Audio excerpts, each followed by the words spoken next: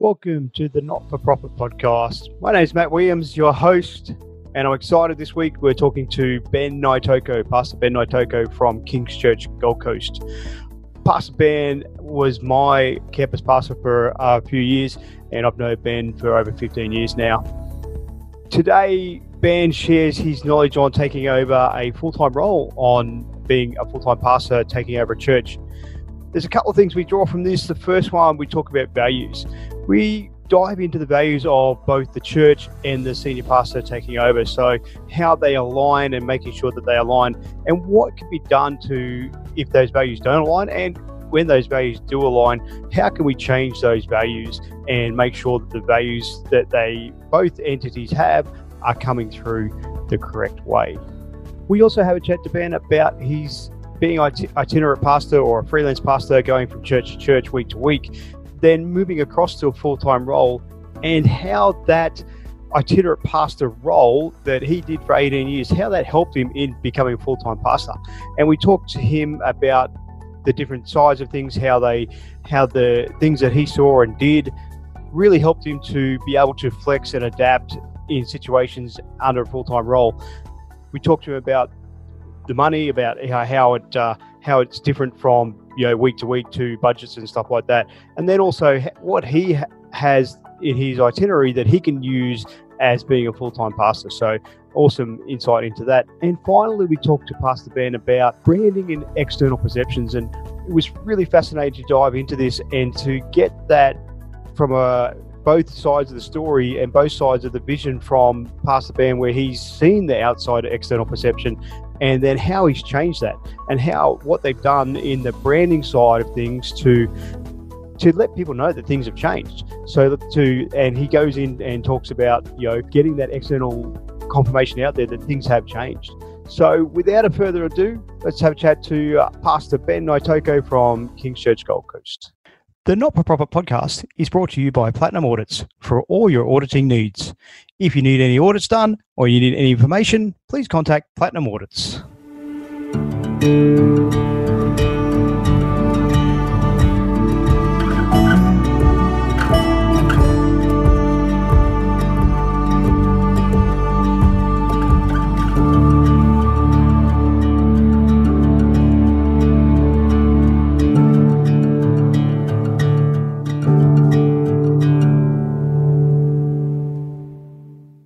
Welcome, Ben Naitoko from King's Church, Gold Coast and Brisbane. How are you going? Good, mate. How you doing? Yeah, good, thanks. Can you tell us a little bit about who you are, what you do, where you're at, and from there? Yeah, I'm senior pastor of King's Church on the Gold Coast. Been married to Trish for nearly 20 years, got 3 sons, 2 in high school, 1 in primary school, and been running the church since start of 2018. And been in full-time ministry for just on 20 years. That's a long time, mate. Yeah, I know. Yeah, and we've known each other now, I think, for 10 years. Yeah, I'll be more than that. Be closer to 15, I reckon. Oh, there you go. Yeah. So for our listeners out there, just a bit of background. Ben was my senior campus pastor for a while, and pastor with part of my church. So that's how we know each other. And Ben's agreed to come on, and I really appreciate your time, mate. So, no worries. Just to get us kicked off, adjusting from your itinerant pastor for 18 years, going from itinerant pastoring across to a full-time pastor at a campus with multiple, you run the King's Church, has the school and the church. How did you adapt to that? What strategies did you use? Did you have to come at it differently to your itinerant pastoring? Oh, it's very different from itinerant. Itinerant's basically, you get to go and speak places and then you get to go home. So, but when you're leading something, you can't abdicate the responsibility. So it's always with you. So it's very different. When you're itinerant, one of the number one things is always trying to figure out how you're going to survive and make money. So, but when you're running a church, you tend to have a budget and you don't have to worry about that as much. So it is very different. I would say itinerant was actually, interestingly enough, good preparation for what I'm doing now. So it was because having had wide exposure and seen a lot of different churches and a lot of different organisations, itinerant was really good preparation. And I think that taking over a church, when you're itinerant, when I was itinerant, I got to see a lot of different churches. And when you take over a church, you have to have a level of flexibility because you're taking over something that's pre-existing. So, I think having had experience seeing a lot of different churches helped me navigate a way forward to take it from where it is to navigate it into the future. And I would suspect you would have taken some of that itinerant stuff, like you said, the things you've seen, the do's and don'ts of what you see as an itinerant pastor to bring that. Did you bring both of those into this full-time position, or is it more the do's than what we want to achieve? Yeah, definitely a bit of both. I saw some things on the road that I thought, I don't think that'd suit me. But then I've had many times in the last 2 years when we've needed to do something in our church, whether it be start a new program or solve some kind of issue, where I can think back to something that I saw on the road and how people I knew solved that situation. So it was quite, I didn't realise it at the time, but being on the road was great preparation for what I'm doing now. Oh, that's awesome. I'm glad I did that, because that was one of my things when I saw that you took over. I went, I wonder if it has helped or not helped. And that's great that it has. Yeah. Coming into a full-time position, like taking over an existing church, and you've got employees, team members in place, that sort of thing. Is it hard as the boss, because you're coming in over the top of everyone, basically? Is it hard to adjust to that from your perspective and their perspective? Have you done anything differently to try and adapt to that? Like, have you used a strategy to say, I've got to see it from their side and vice versa?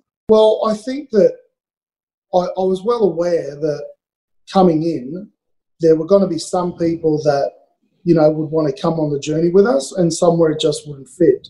And so, I knew that there would probably be about 12 months where people in leadership positions would see whether they wanted to come on the journey with us. So I wasn't really seeking to negotiate or compromise on the direction I wanted to go in, but I was willing to allow people time to decide whether they wanted to come forward with us. So anyone who tried to change, anyone who was an employee that tried to change, the way I wanted the direction I wanted to go in, I wasn't really willing to compromise, but I was willing to let them, express their thoughts and that sort of thing. Yeah. Yeah. And moving into that role, taking over as a senior pastor and full time, you would have to have the vision, and you'd have to have that in place. And I know from experience you would have had that in place early on. God would have put it on your heart what to do, where to go.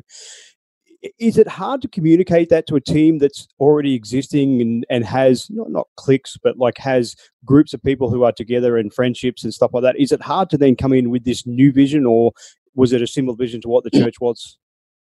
My first thing was, because the church I took over was in quite a lot of trouble. So I didn't come in with a lot of vision, because I more came in with just allowing people to get a feel for what we're like and values. So I think values was actually more important than anything else, rather than vision. And values is like glue. So you can have good people that you get along with, okay, but if they've got different values, it tends to repel. So my biggest thing was basically to constantly communicate, let people get a feel for my values to see whether they would buy in or not. And I also inherently wanted to get a temperature for the values of our church, because I'm a firm believer that our church is 40 years old. And so I believe that it's a combination of the mandate on the church and the mandate on the man. And so taking on the church, I knew there would be some things about it that I was to embrace and marry into. When you plant, you can plant it completely the way you want in every way. But when you take something over, I feel like there is a level of responsibility for taking over what it is. And then there are other things that I can add to it that's my personal bent, or so to speak. And so I think that there was enough overlapping values for it to marry. I remember having someone tell me a number of years ago, someone who I considered wise counsel, when I told them that one day I want to take over a church, he said to me, write down your top 6 values and never take over a church that doesn't have 4 of them. Because he said it's not gonna blend. And I agree with that completely. Yeah. Wow, that's awesome. Yeah, that's really good advice and really good points there on values, because that, like you said, that's the glue, that's the sticking point that keeps everything together. Yeah, exactly. And so there were some people, and even now it's been 2 years, there are some people still struggling with our values, but the other thing is it's attracted people who are attracted to it. So yeah, and I knew that's probably going to keep bleeding out for a while, to be honest. Yeah. How long do you see that happening? Is it do you put a time frame on it? 2 years, 5 years, 10 years? Because after sort of I would suspect from my point of view, after 3 or 4 years, if you're not aligned, then you're probably not ever going to be. Yeah, I would agree with that. And with staff, you can do it quicker. Yep. Obviously, but church is primarily volunteers, so that takes a little bit longer. So I guess my main thing is to make sure that every leader in every position represents those values. That if there are people that do not represent those values, that they don't be in leadership positions, and then that will sort itself out, I believe. Yeah. No, that's awesome. Is it the same values across both the church and the school? Is it same principles, same values, same process? Well, they're 2 separate organisations, and so church is the church and the school is the school, and we're married together. So it's like 2 individual organisations resourcing each other and supporting each other. So there's certainly some differences. I mean, in the school, not every employee goes to our church. We've got 450 employees. They don't all come to our church. They go to other churches and that sort of thing. So there is some difference, but really, our board of the school are all members of our church, and actually the majority of the top executive are members of our church. So I think that that's probably as good as you can get in terms of that. So yeah. Yeah.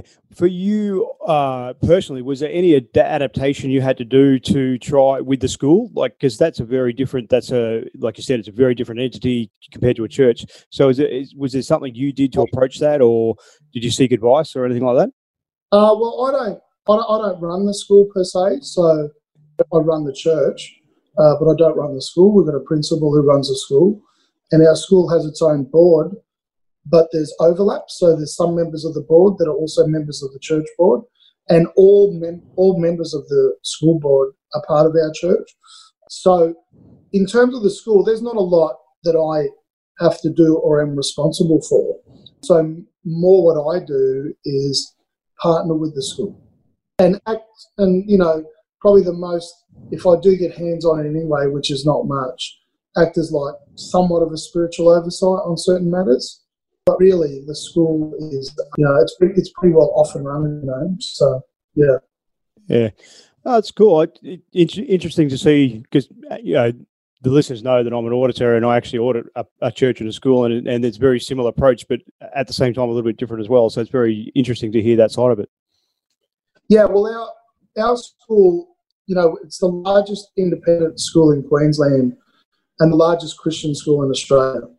So in some ways, it's evolved on beyond what some of the other Christian schools have become. So most of the Christian schools that were based at a local church, a lot of those, the senior pastor's chairman of both boards and that sort of thing. But the reality is, like, our school is so large that, it's probably not ideal for the senior pastor to be chairman of both boards, because it could take away from the work of the church and that sort of thing. So, because it's just so big, so big.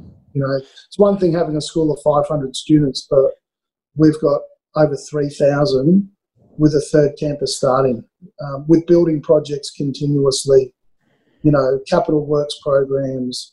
It's just continuously ongoing. So it's just so much bigger than any other Christian school out there or what other Christian schools are operating in right now. Yeah, absolutely. I didn't realise it was that big, but when you said there's 450 staff, I went, okay, that's a decent sized school. Yeah, that'll be over 500 staff next year. Wow, that's crazy. So as part of that, I know you guys have just launched into Logan. How have you gone about that? How have you approached that? Because a lot of churches out there are on that cusp of, do we go to another campus? How do we branch out? How have you approached that launch? I know I haven't been there, but media stuff, like, you've just sort of reached out. Is there any strategies you use to make that happen? Well, basically, because our school has been so healthy and has such momentum, before I came, there'd been a lot of study into prospective school campuses. So there were very few schools actually thinking of going multi-site.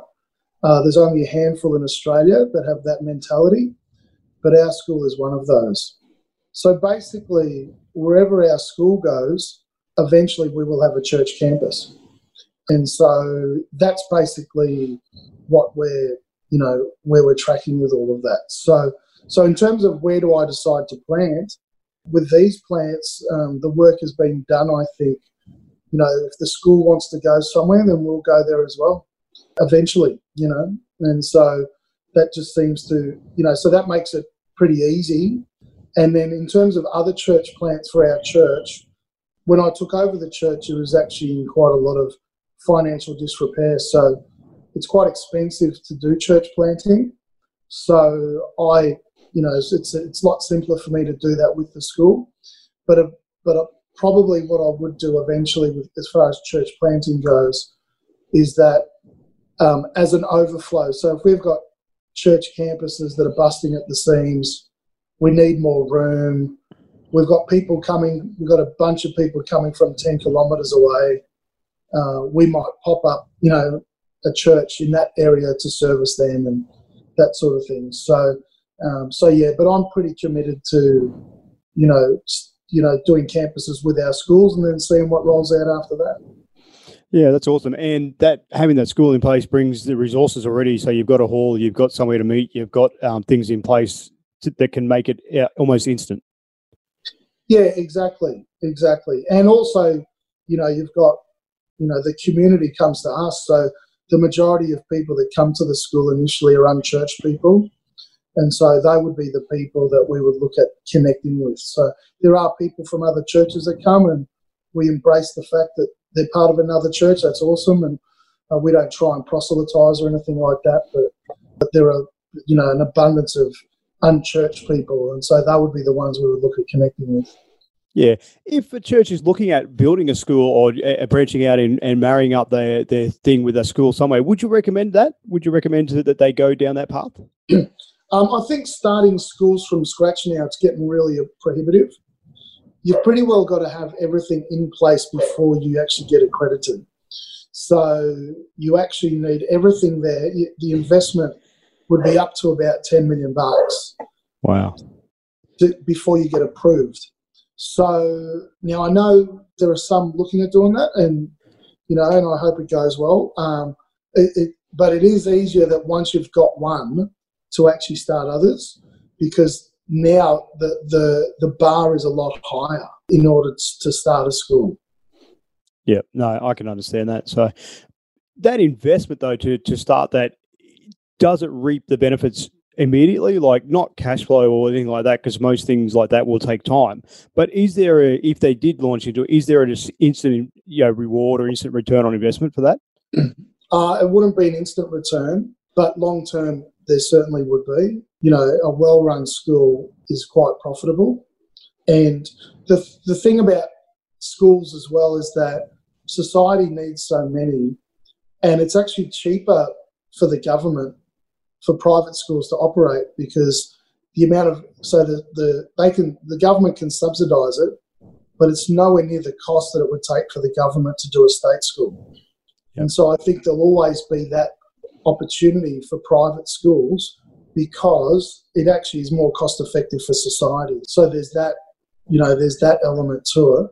But there's no doubt that eventually, if it goes well, there's a payoff. Now, history's littered of schools that have fallen over as well. It also comes down to where you do your school. Also, to building your brand, and that comes down to the experience that people have there. With Christian schools, one of the areas that we probably need to guard is that probably traditionally Christian schools were known for Christian values, but not as much for quality services and quality education. I know that's a broad sweeping statement, but really the key is that for a Christian school to do well, you need to offer a really strong quality education. So I know with our school's quite proud with the fact that our NAPLAN results are significantly better than the national average and that sort of thing. And that in itself is something that attracts people. And then even your amenities and the environment you provide as well still needs to be of a certain standard. So especially if people are going to go into private school and they're going to pay for an education, they expect a bit of bang for their buck as well. Yeah, that was my thought. It was like, I know that Christian schools are not competing on the state school level, but they're competing with the private schools, which charge more, but their parents may not go, we can't afford the private school, but the Christian school is good. But that, like you said, that service, it has to be there. Yeah, exactly. So you've got to provide the quality as well. Yeah. Branding wise, you mentioned that quickly. Is that something you focus on as a senior pastor, as a board, as a church leadership? Do you focus on that at all? I think intuitively, it can be a bit of a dirty word in Christian circles. It can sound a bit secular, but the reality is everyone has a brand. So every organisation has a brand, and your brand is what the external perception of your church is. So you can say you don't have a brand, but you do. It's what other people think about it. And one of the things I observed when I came was that in some ways our brand as a church had been considered somewhat, not super attractive or considered a little bit, left field and that sort of thing. And especially in the areas which we were trying to reach out in. So I've spent 2 years trying to change the perception of our church externally. Part of that involved a rebrand with logos and that sort of thing. But that was all to do with changing the external perception of our church. And now I feel like we've done a reasonable job at that. So now what I want to do is improve our internal processes of our church now. So, yeah. Okay. And that rebranding and that changing that perception comes back down to values. Would you get that link or not? Yeah, I think so. And so, like I spent the first 2 years taking every opportunity to speak at anything I could, and by doing that, people would perceive that there's been changes at the church I've taken over. So I did that strategically. Even little things like, as I said, our school has 450 staff. I would twice a term at each campus go and do a 10-minute devotion. But the reason I was doing that was basically to communicate to the whole of the Gold Coast that there's been change. Because, as I said to you, most of our staff are at other churches. So then I started hearing from other pastors and other churches. They say, I hear Kings is doing well.